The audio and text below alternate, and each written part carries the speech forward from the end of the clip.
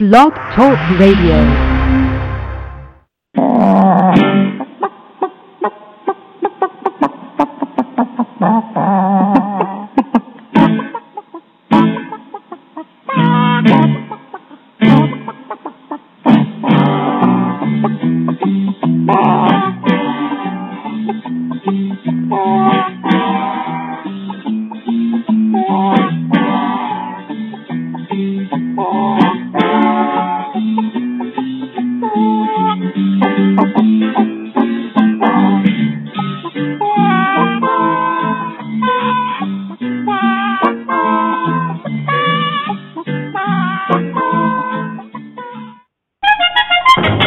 Find yourself in danger when you're threatened by a stranger, when it looks like you will take a licking.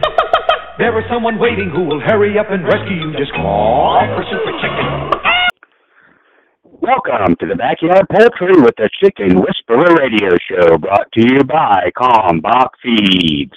My name is Andy Snyder, but most know me as the Chicken Whisperer, author of the Chicken Whisperer's Guide to Keeping Chickens, National Spokesperson to the USDA Biosecurity for Birds program, and editor-in-chief of Chicken Whisperer magazine. Each week I welcome experts in their field to share their knowledge about different topics, including backyard poultry, show poultry, heritage poultry, gardening, cooking, and of course living a self-sufficient lifestyle. Be sure to visit our website, chickenwhisperer.com, where you can follow us on Twitter, become a fan on Facebook, and subscribe to the totally free digital edition of Chicken Whisperer magazine.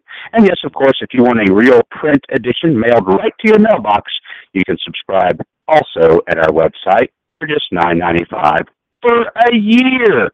Can't beat that at all. We got a great show lined up for you today. We've got, again, Peter Brown. Let me correct that. The awesome Peter Brown, also known as the Chicken Doctor. Peter will begin a two-part series today on digestion, from the beak to the vent. We'll get started with that right after this short break.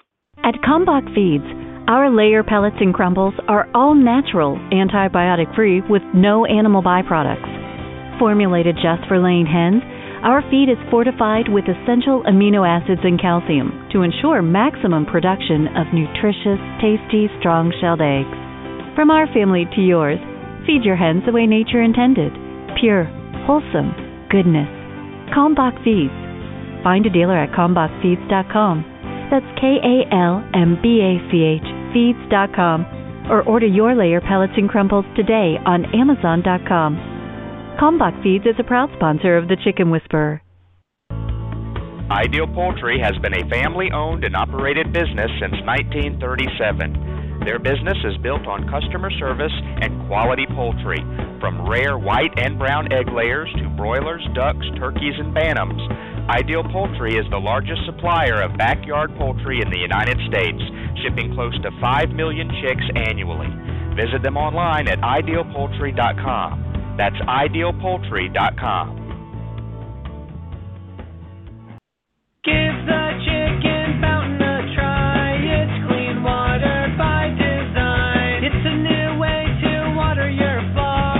Chickens to turkeys to ducks to peacocks. Nothing to lose, so start today. Not a major water the easy way. Learn more now, you can't go wrong. chickenfountain.com. Hey, it's the Chicken Whisperer. If you're in the market for a new incubator, then look no further than GQF. They have a great selection of tabletop and cabinet-style incubators at prices you can afford. I love my GQF Genesis Model 1588. It has a large picture window and an automatic thermostat, which makes for a better hatch every time. Go pick out your new incubator at gqfradio.com. That's gqfradio.com. Ware Manufacturing has been building quality hutches since 1983. Ware manufactures modern chicken hutches, barns, pens, and nest boxes designed especially for the backyard flock. Ware offers hutches and pens for every yard size and every chicken keeper's budget.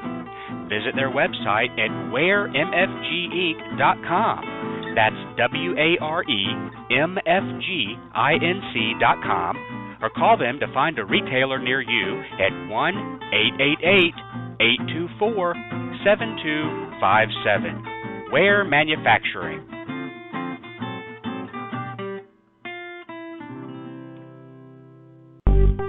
Do you provide a heat source for your backyard chickens in the winter? In most cases, it's not necessary. But if you choose to provide a heat source for your backyard chickens, it's imperative to use a safe and effective heat source, and the only one I recommend is the Sweeter Heater. The Sweeter Heater is a safe, completely sealed, washable, non-breakable, energy-efficient, long-lasting, and reliable specific area heater that comes with a 3-year warranty. Ditch the dangerous heat lamp this season and invest in the only heater I recommend, the Sweeter Heater. Purchase the Sweeter Heater online at sweeterheater.com. That's sweeterheater.com. Introducing the Bright Tap Chick Feeder, the cleaner feeder that grows with your flock. The Bright Tap feeder is designed with a unique shield that prevents chicks from standing on the feed tray and pooping into their food. The shield keeps the feed clean, so you spend less time cleaning the feeder. And when your chicks grow up and leave the brooder, you can use the Bright Tap feeder outdoors to give your adult chickens scratch, grit, and oyster shells. The unique shield also prevents rain from getting into the feed tray and spoiling the food. The Bright Tap feeder fills easily through a lid in the top. No more spills or wasted feed. To learn more, visit our website, chickenwaterer.com. That's chickenwaterer.com. Hi, I'm country music artist Nathan Osmond, and you're listening to Backyard Poultry with the Chicken Whisperer. And the mighty bird against prejudice continues his fight for law and order. So when you hear that cry in the sky, you'll know it's Super Chicken.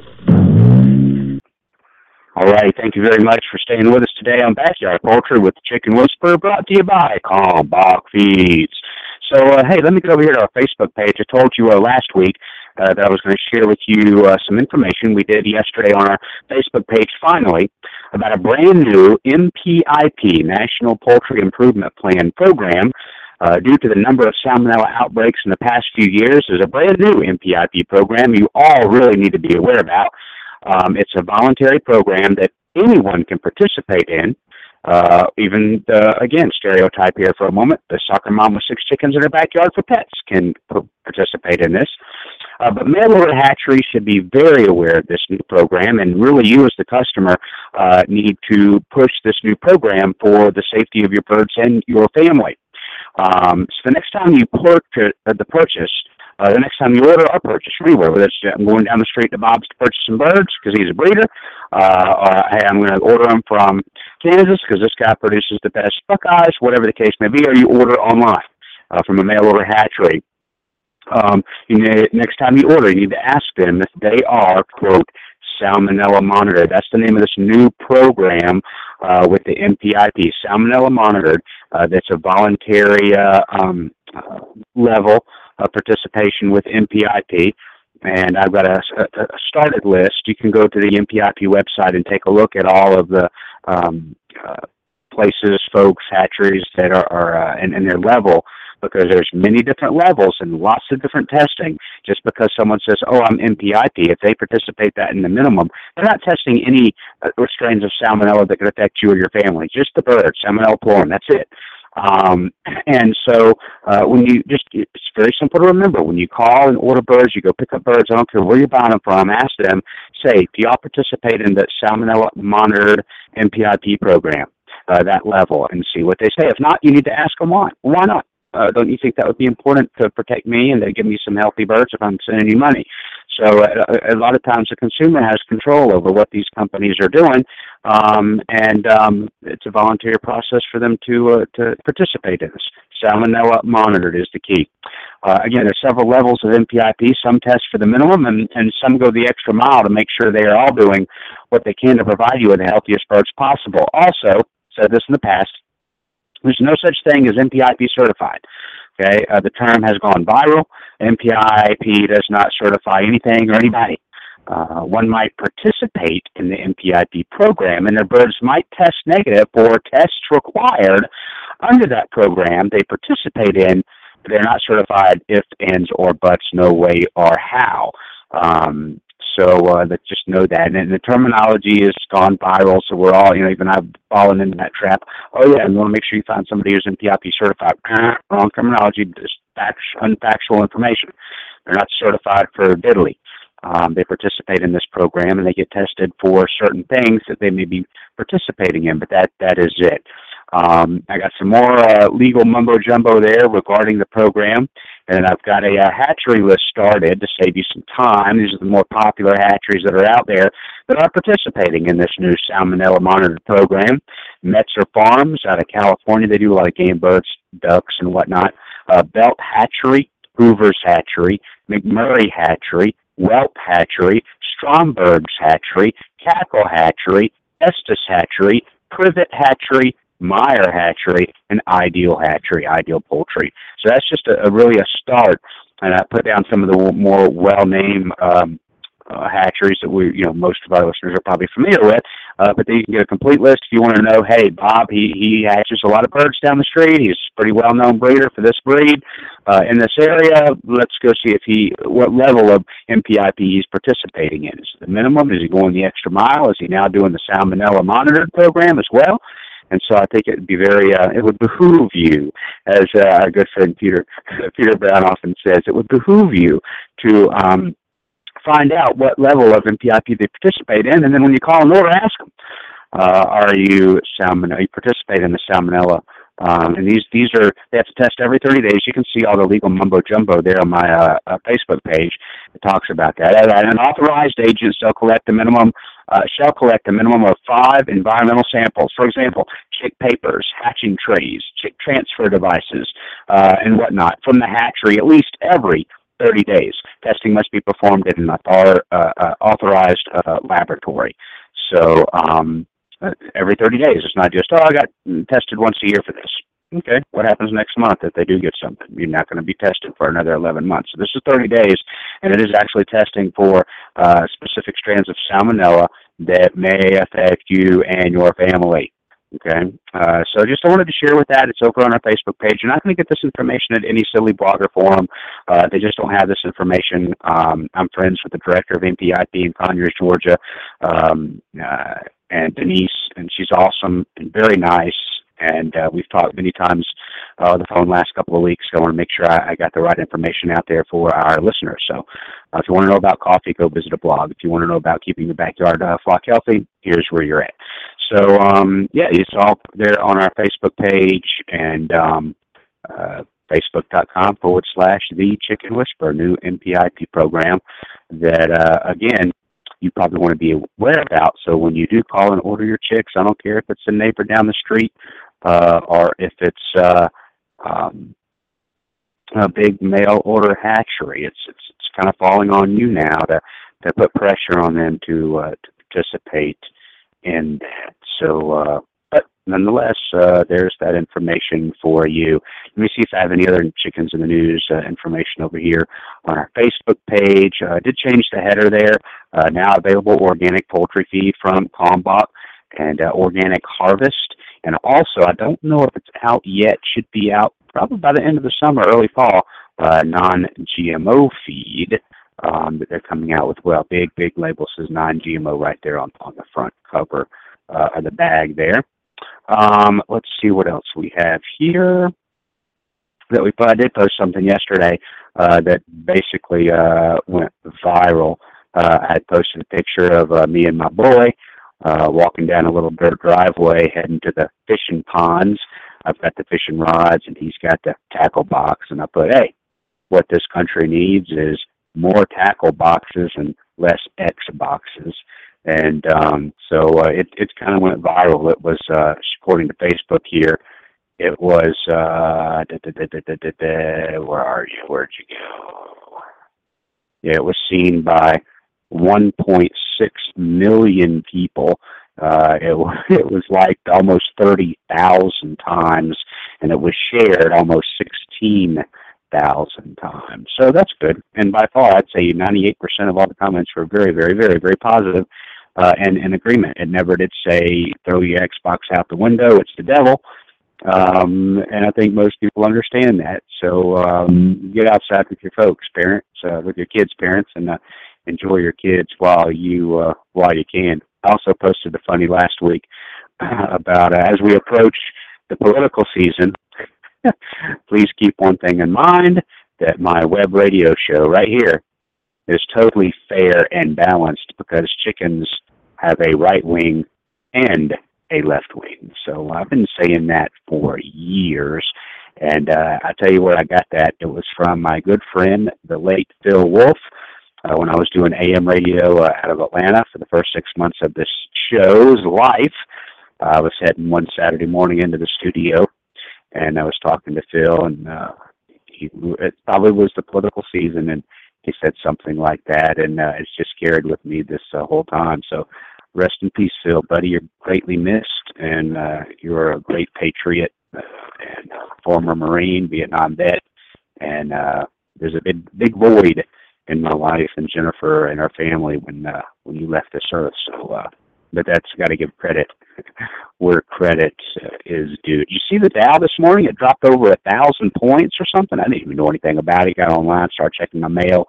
Somebody had posted something about it.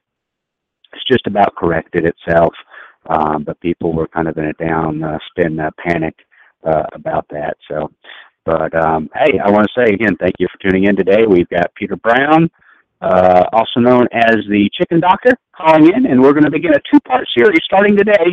We'll have the second part next Monday, all about digestion, from the beak to the vent, right here on Backyard Poultry with the Chicken Whisperer. And let's go ahead and get over here to the phone lines, and we'll bring Peter Brown on. Let's give him a big Chicken Whisperer welcome.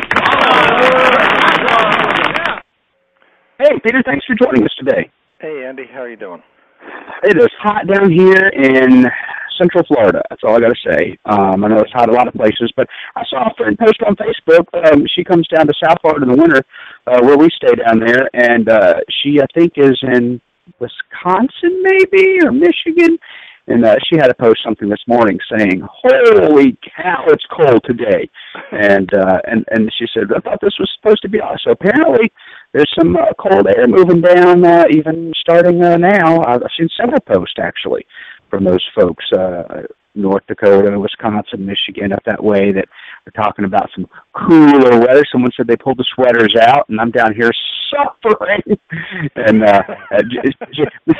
Jen was like, I thought our home was on wheels so we could go places where, we can leave when we want to be. I said, I know that, but, I said, we've just got 10 more days, and we belong to an RV club, which is great. It's a couple of them, actually, and so for one free every year, you can technically all year long stay for free, and so we're at one of those quote-unquote free parks.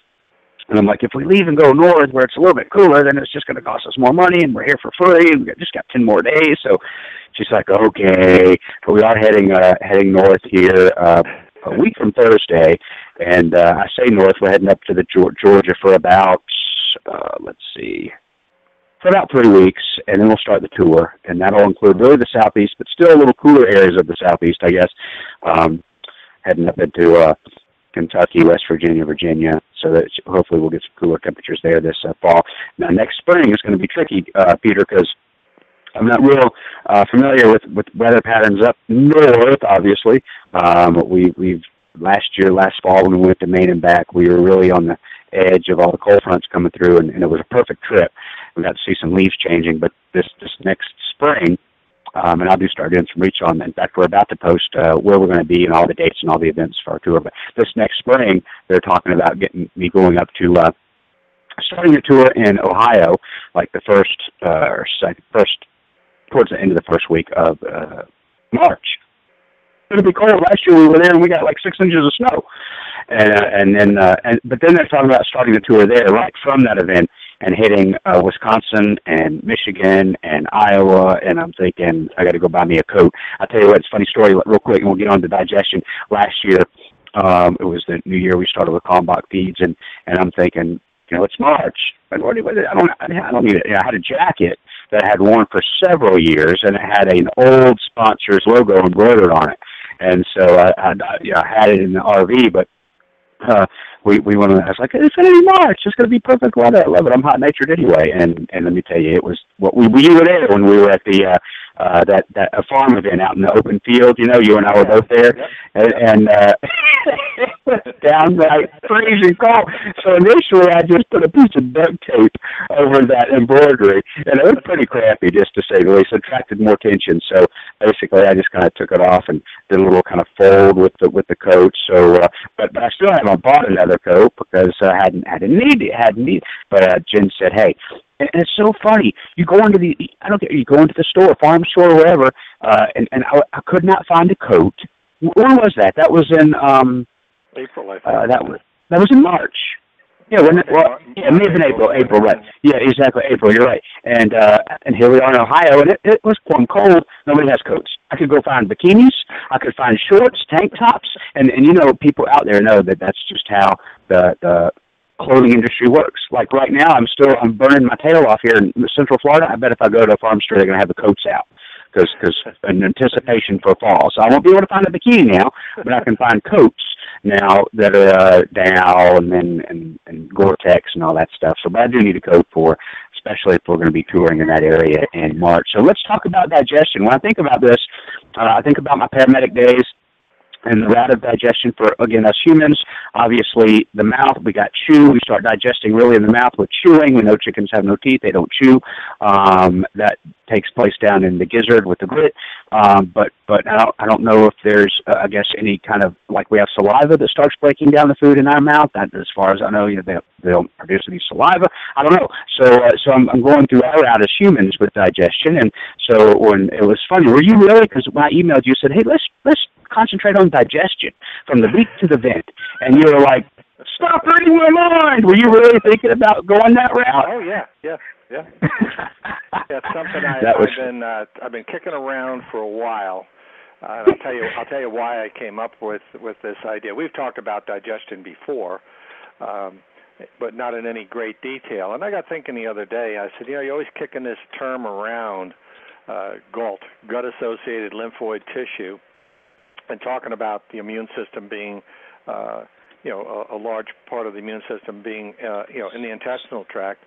So, why don't you talk about it? Why don't you tell somebody what the hell you're talking about? Because I mean, I can explain it. What the acronym is. It's lymphoid tissue or immune tissue that is actually in the intestinal tract. That's what it means.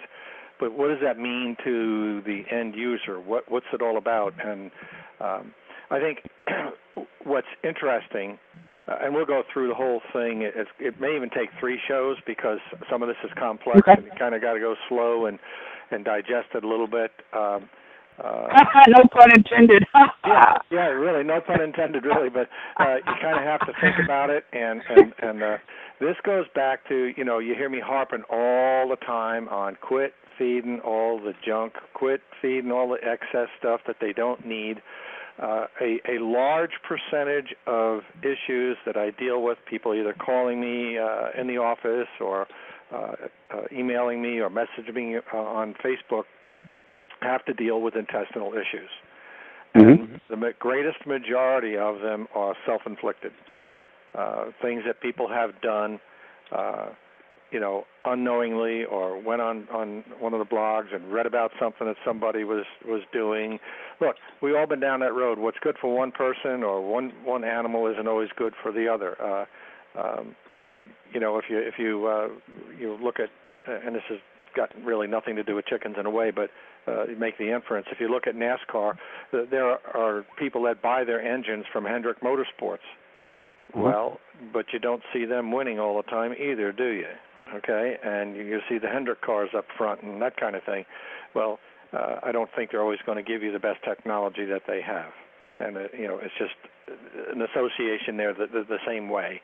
If somebody tells you they do something, they forgot to tell you that little twist at the end that they do that makes the whole thing work, and or deliberately, didn't tell you something for whatever reason. And believe me, people do that.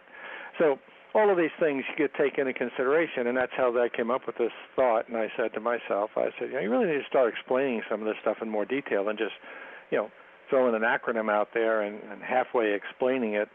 So when you emailed me, about the show topic, I said, well, that suits me fine. Let's just start off on it, and we'll see where it all goes, and we'll get as far as we can go today, and we'll pick it up again next Monday, and we'll go as far as we go there. If we finish it, fine. If we don't, we'll finish it up the following week. Doesn't make no difference to me, and it may be better. Yeah, it works.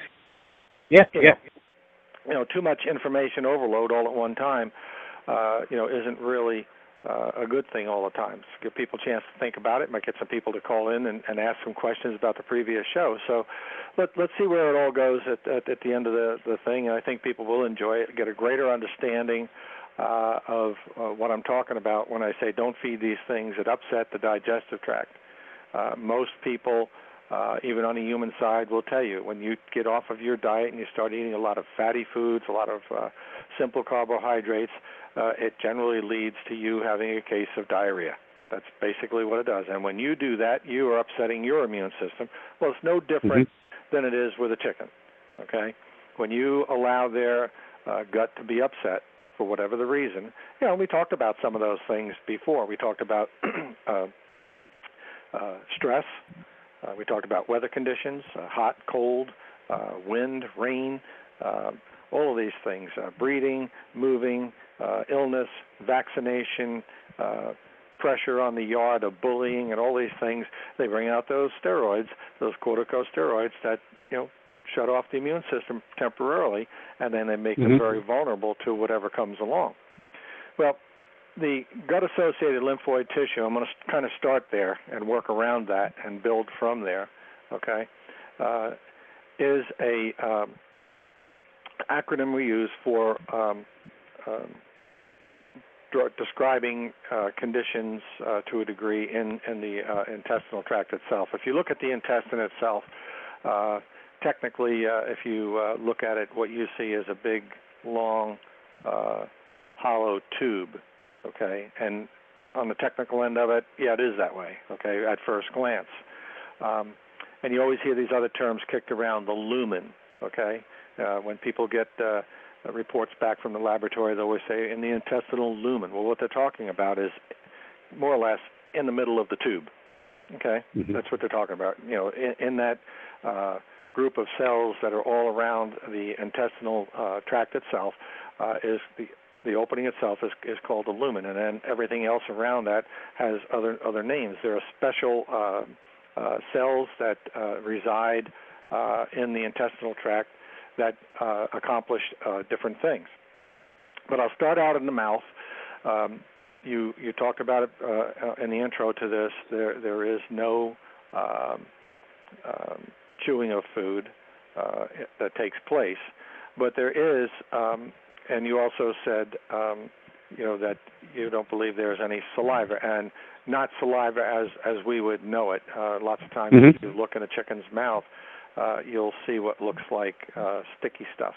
And that's a mucus that is produced by specialized cells in the bird system called goblet cells, and their job is to produce this mucus that wets the food that goes down into the crop. Now, this mucus is not present in the crop, okay, probably because of the fact that the water that the bird's drinking and the food that it's drinking are all somewhat mixed together there. There's no mechanism for mixing in the crop. There's no musculature. It's just a big old elastic bag. But as you move away from there, there's a small piece of intestine that goes from the bottom of the crop over to the proventriculus. And so the areas there where it would be present, it would be present in the mouth, it would be present in the esophagus, this mucus, okay, that's going to prepare this food for digestion. No digestion has taken place yet. It's going to drop out of that esophagus into the crop. No digestion is going to take place there.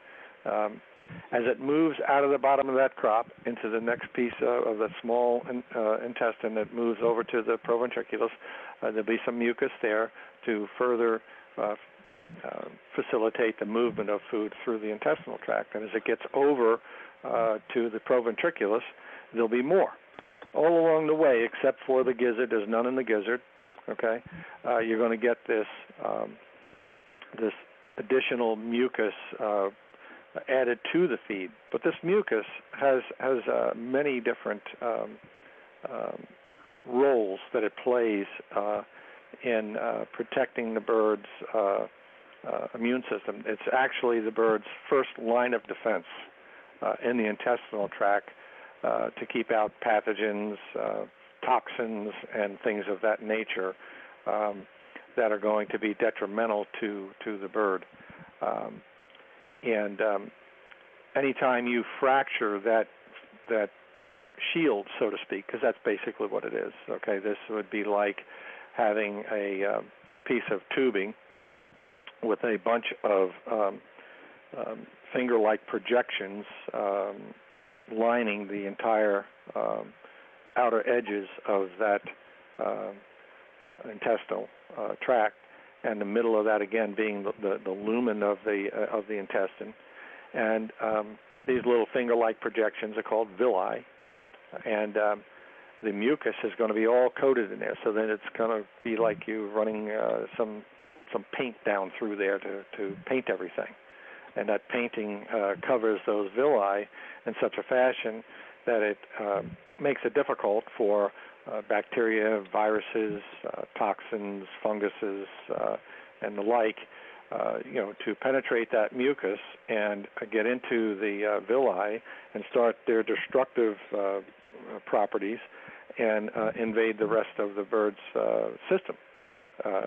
It is designed to keep things out because, again, there's vast vascularization, blood vessels running all through these things, and when there's a breach in the integrity of the intestinal mucosa, that's where that word comes from, mucosa meaning mucus, the invaders will then get through these through the mucus and into the villi, enter the bird's bloodstream, and then obviously from there go on and become systemic and go to other what we call target organs, whichever bacteria, virus it is, whatever organ it has a penchant for, it'll go through the bloodstream there and go to those, and then you really got a problem. So this is one of the reasons why, we see it quite often.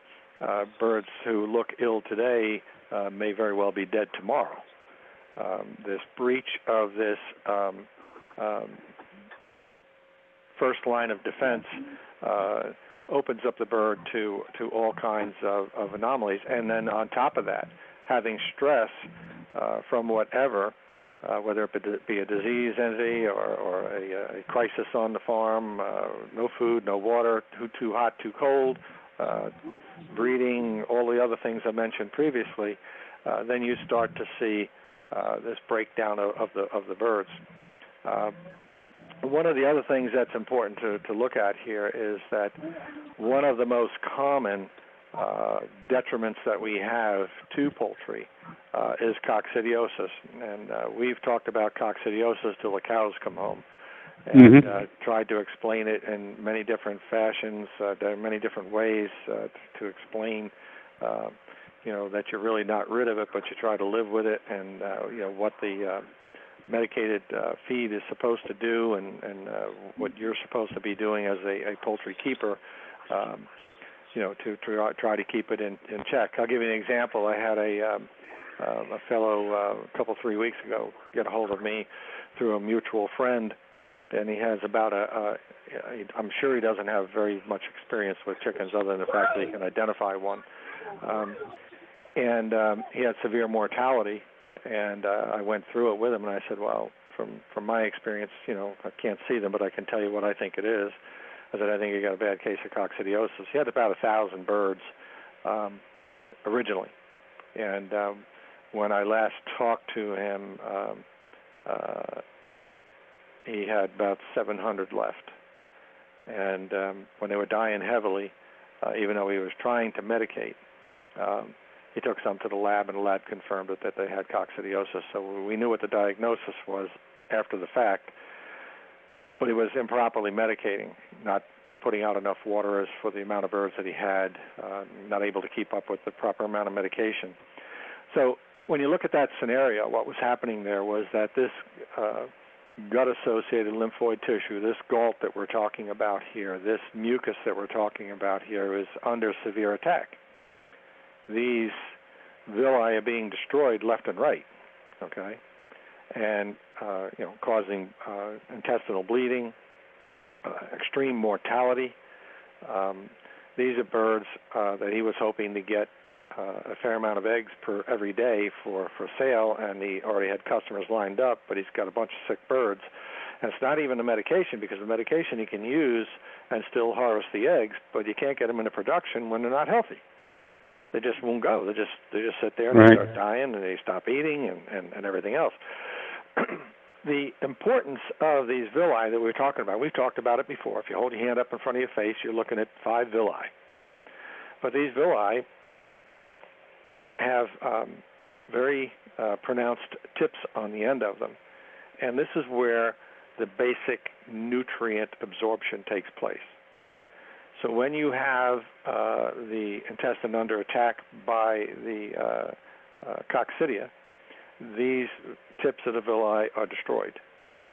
The ability now to absorb nutrients from the intestinal tract are severely impaired. And not only that, these villi now, which are epithelial surface tissue cells, start to bleed. So now we've got a mixture of mucus, we've got a mixture of blood, we've got coccidia tearing up things, we've got feed coming through, being digested but unabsorbed. When I say being digested, broken down to the point where it is feasible for the ingesta to be absorbed, but there's no place, or there are fewer places to absorb what's coming through. So we have a lot of problems going on at the same time as the intestine is trying to recover from this. The villi are actually folded back over in such a fashion that what it is, it's an attempt by the bird's intestine to have greater surface area for greater absorption of nutrients. And when you destroy these villi, you start to destroy then the microvilli, which are the smaller villi that are attached to the sides and folded under.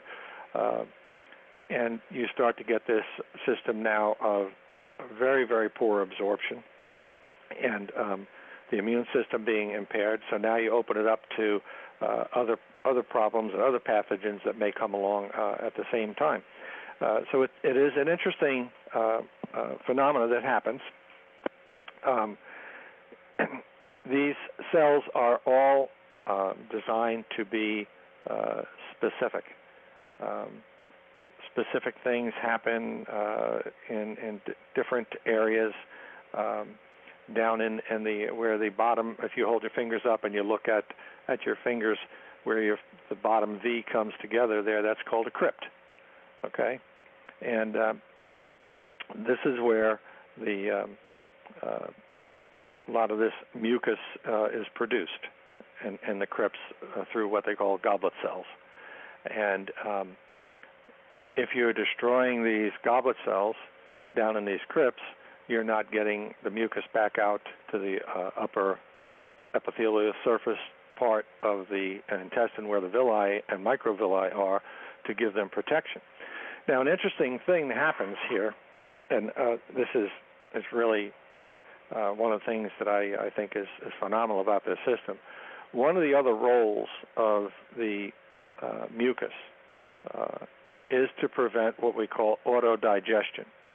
And this is to prevent the enzymes and the acids that are produced, such as pepsin and things of this nature, which are digestive enzymes, okay, from digesting these epithelial cells. So when you have a breach in this mucus, you've now exposed all of these cells to autodigestion. These enzymes now become caustic, and now you're going to get an inflammatory response in the intestine. You might even think about it as like an irritable bowel type syndrome type thing. Okay, so then we start to have, if we have a different type of coccidia that doesn't produce blood, we got one that's going to not allow these different cells to have an exchange of moisture from the gut into these villi, and that exchange of fluids and liquids and nutrients like vitamins, electrolytes, and that kind of stuff is going to be through the sides of the villi. So you have the tip of the villi taking in basically the nutrients, and the water exchange being on the sides of the villi, and then the mucus being produced by the goblet cells at the base of the crypt of the villi. So it's an interesting thing, and so when we get to this point, we get birds that are severely impaired nutritionally, halfway able to digest their food but not digest it fully, not get the nutrients that they need, out of this feed to keep going and sustain life. And that's why one of the reasons we see with coccidiosis, we see birds that eat and eat and eat, and when you go to pick them up, they weigh nothing. They're skin and bone, all feathers. And shortly after you get to that point, the birds stop eating altogether, and then they end up, dead. This fellow up in New Jersey, he had to get a different game plan together to get his under control, and cost him a lot of money in the end to do it, not only in dead birds, but the amount of medication it takes to medicate 700 birds, for 7 to 10 days. It's a big deal. But by and large, when you look at these things, you're looking at how this material moves in and out of the gut. So there's a lot more to digestion than people think. It's not as clear-cut and easy as just throwing some terms around. And I apologize a little bit for doing that with the Galt thing, but I got to thinking about it, not all that long ago, and it was kind of interesting when you sent me that email, last night. And right.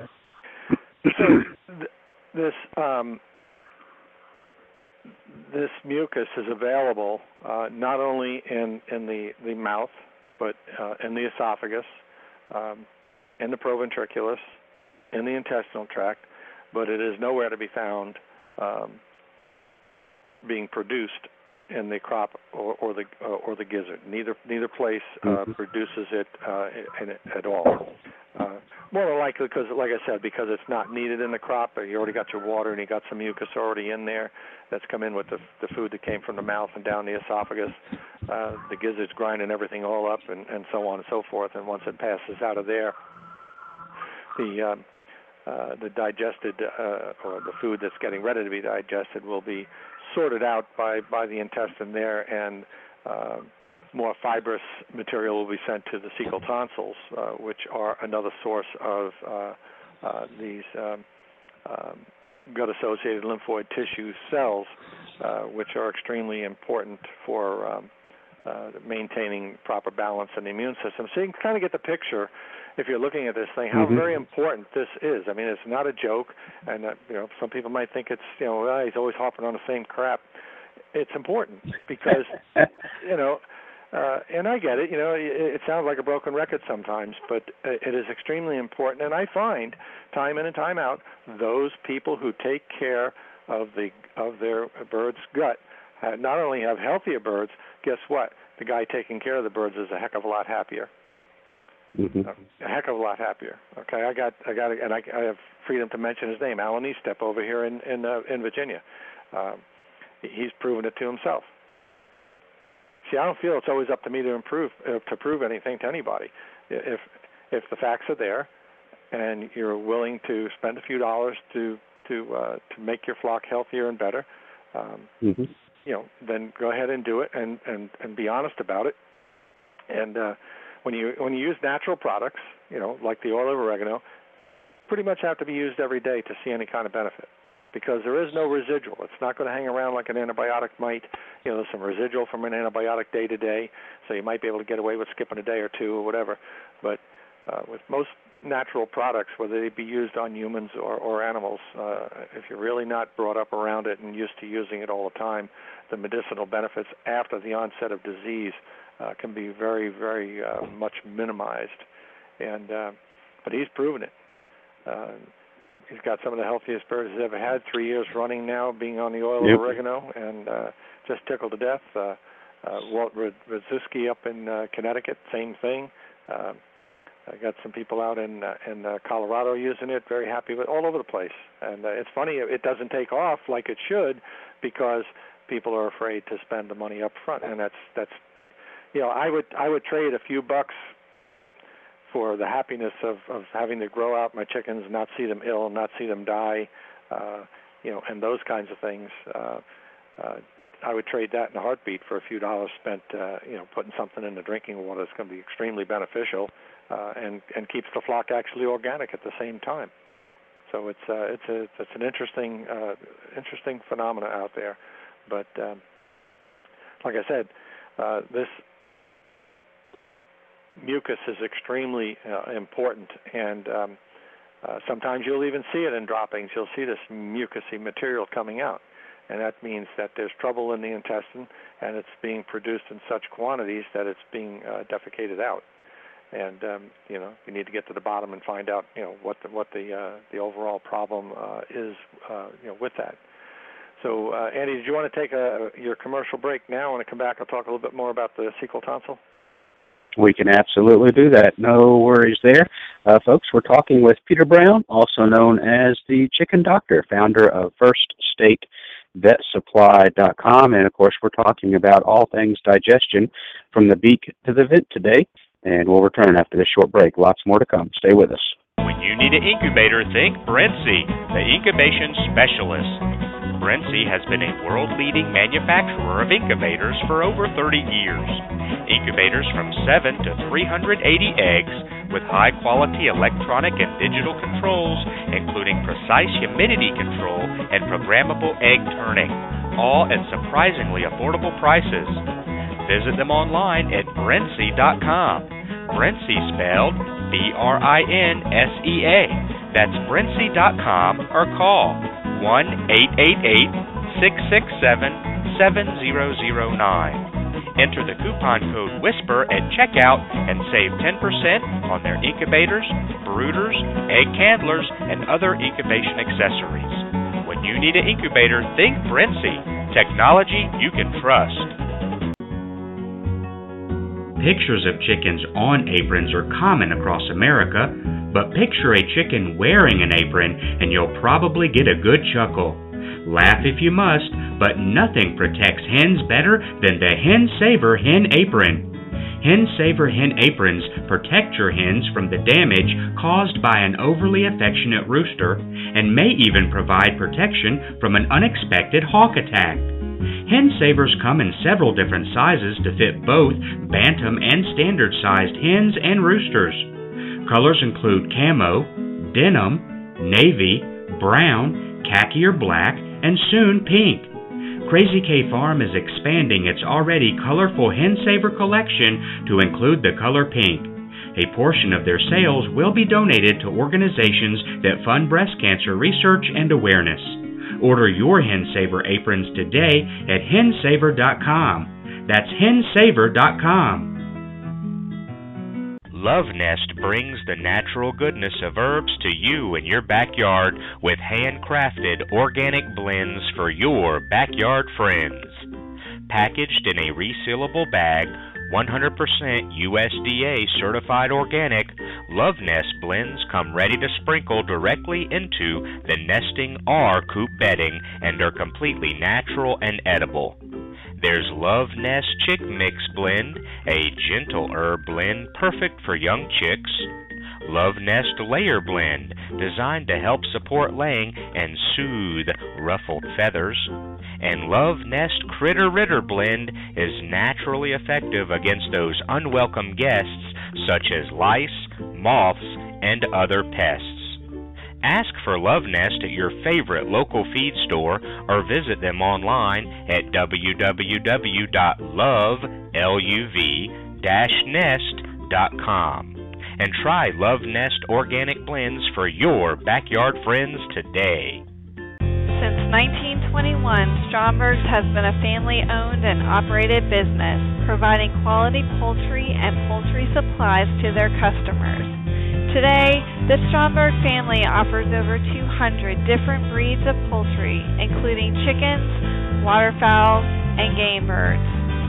They also offer poultry supplies for the beginner or advanced poultry keeper. Stromberg should be on the top of your list when it comes time to order. Shop online at www.strombergschickens.com or call today at 1-800-720-1134. Remember, that's strombergschickens.com. Are you in the market for a new chicken coop? Want one that will outlast all the others? Then check out Urban Coop Company. All of their coops are made from 100% appearance-grade Western red cedar with galvanized hardware and advanced all-weather joinery right here in the USA. Compared to other coops, Urban Coop Company coops will last longer and look better doing it. They're designed to be both beautiful and functional. In fact, they have earned the Chicken Whisperer seal of approval and are Chicken Whisperer approved. I invite you to browse their website to learn more about the many features of their coops and check out their integrated coop accessories that will make your life easier. Urban Coop Company is a family-owned business located in Dripping Springs, Texas, USA. They are passionate about building great coops because they know you're passionate about your backyard chickens. Visit them online at urbancoopcompany.com. That's urbancoopcompany.com.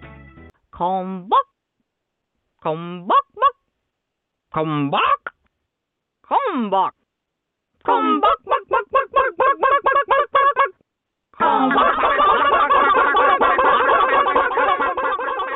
From our family to yours, feed your chickens the way nature intended.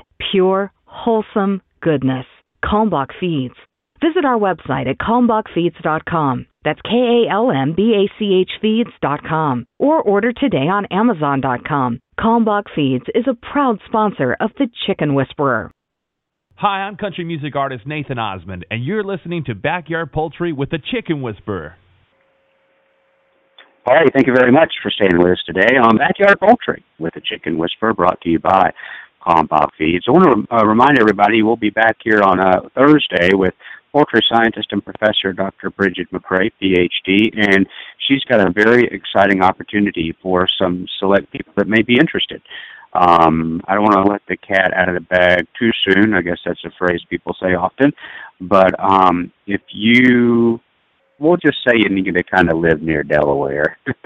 But if you're interested in getting a fabulous education in raising pastured poultry with zero expense out of your pocket, meaning there may be an opportunity coming up for 8 to 10 individuals that want to learn more about either pastured poultry meat birds, pastured poultry layers, zero cost, zero investment, yet you get all the returns from selling those through the program. You get to care for the birds, you get oversight from true poultry experts, everything's included. Why, I don't know why, it's just an amazing opportunity, and she'll be explaining a lot more about that opportunity on Thursday.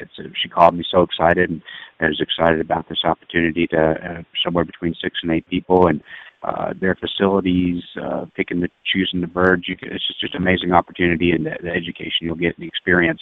And then it doesn't cost you a dime, apparently, and then you get all the proceeds of selling those eggs, their pasture poultry meat birds. And so it's a cool program. She'll be telling us all about that on Thursday right here on Backyard Poultry with the Chicken Whisperer. All right, Peter, we're going to continue on We got about, we'll just say, wrap it up in about 10 or 15 minutes, and that'll give us plenty for next Monday and even the following Monday, like you said, not information overload, but you can continue on and get to a stopping point that's appropriate. We'll roll with that. Yeah. One other thing I think is important here to understand, when we talk about this mucus, it's made up of protein and carbohydrate, okay?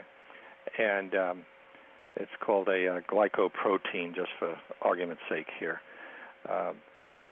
But I just thought it was important to bring this portion of it up, and we may talk more about some of the of the more complex parts of the gut-associated lymphoid tissue next week. I don't want to get into any more of that part of it right at the moment, but so if we start with the true digestive part of it, we start with food being taken in, obviously, in the mouth, going down the esophagus into the crop, and the crop over to small piece of intestine to the proventriculus. And here's where your true digestion really starts. There are enzymes that are added here at the proventriculus. Again, the true glandular stomach of the bird.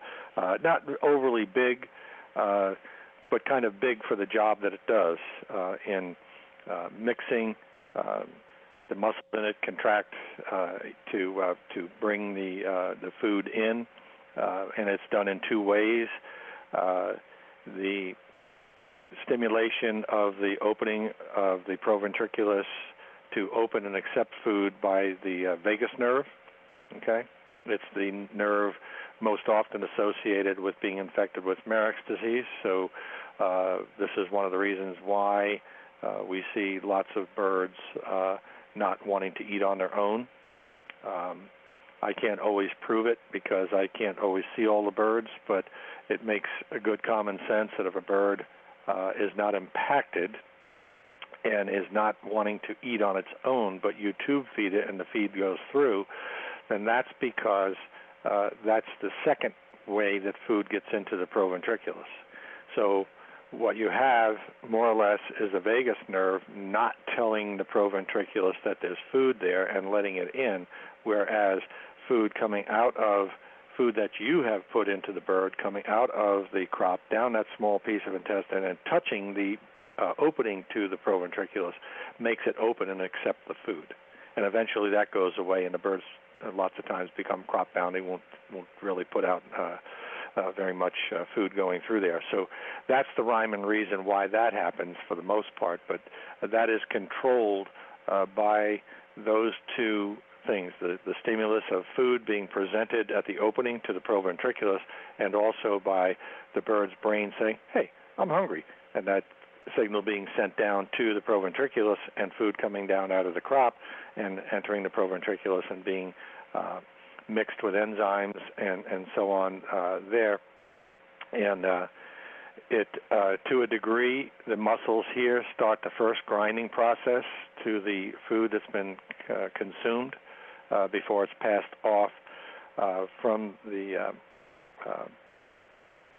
proventriculus to the gizzard, okay, and then obviously the food moves along then to the gizzard for grinding, and again more enzymes and things are added here as the food is ground by very, very strong muscular contractions. The food has to be broken down so that and a lot of people don't really know this, that the better the grinding action, the better the absorption of nutrients from that food, human or otherwise, especially when you're talking about grains. Grains have a tendency that are not sufficiently broken down, have a tendency not to be digested very well. So the greater the action of the gizzard, so it's important then that the gizzard have some grit, and that grit helping it break down the food coming in, so that the food coming out of that, going into the intestinal tract itself, can be more readily absorbed and easier broken down by that system. So you have to, understand how all these things work, and the greater understanding you have of it, the less likely, hopefully, you'll be doing damage to your birds. An interesting thing about, and I have to be honest up front, I don't know exactly how this mechanism works, and when I get some time one of these days, I'll look into it even further. But there is such an action between the proventriculus and the gizzard, where food is passed from the proventriculus to the gizzard, and then is passed back to the proventriculus, and then back to the gizzard again for regrinding.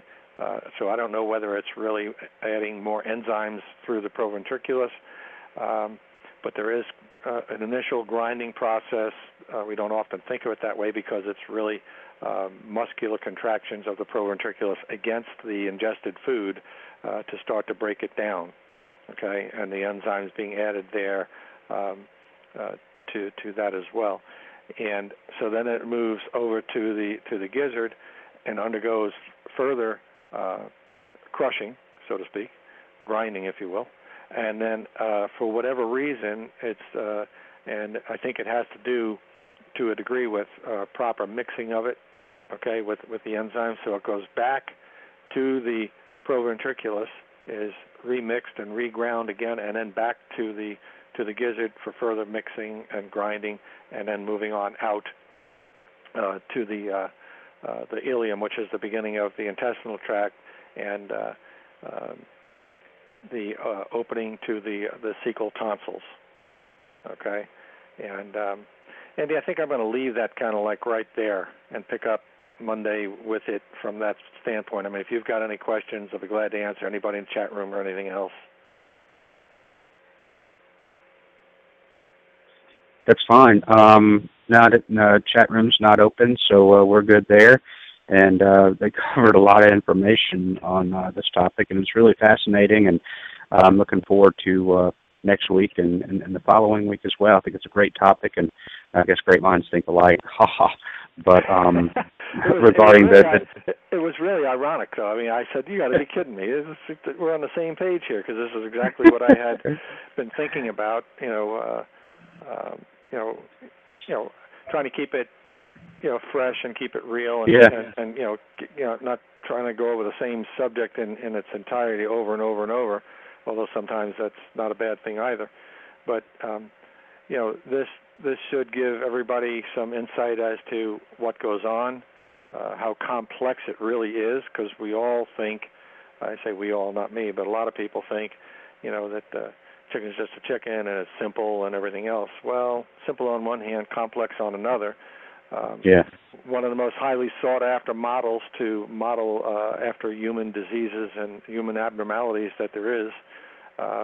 Chicken's used just about for every type of research that you could think about. So it is an interesting field. And we'll talk more about some of this gut-associated lymphoid tissue deal, delve just a little bit deeper into that, maybe explain a little bit about what happens, further, when there is an assault on the lining of the intestine by a bacteria or so, and what transpires, what exactly triggers everything into motion, and it's a fascinating thing. We all think of it, food in one end, food out the other. We often don't think about what happens in between. The same with egg laying. If you've heard me say it a zillion times, it's a monumental undertaking for a chicken to lay an egg. It is. It's a fantastic process that takes everything she's got every day. And people, we tend not to think about that because for those that don't have chickens, they just go to the store and get a dozen eggs and go home. And there's no further thought about it. Same thing for a gallon of milk. Mm-hmm. A lot of work goes into getting that gallon of milk that the end user generally doesn't see. So, oh, yeah. Well, Peter, thanks for joining us today, and I hope you have a wonderful week, and we'll check back with you next Monday at noon right here on Backyard Poultry. You have a great week now. You too now. Bye-bye. Great, thanks. Fascinating information. Hey, give him a visit over at FirstStateVetSupply.com. FirstStateVetSupply.com. FirstStateVetSupply.com, and his email is chickendr@FirstStateVetSupply.com. That's chickendr for doctor at FirstStateVetSupply.com. That's going to wrap up another episode. Thank you so much. Remember, this Thursday we have some exciting information for folks, and with poultry scientist and professor Dr. McCrea. So we hope you have a wonderful and blessed day. God bless everybody.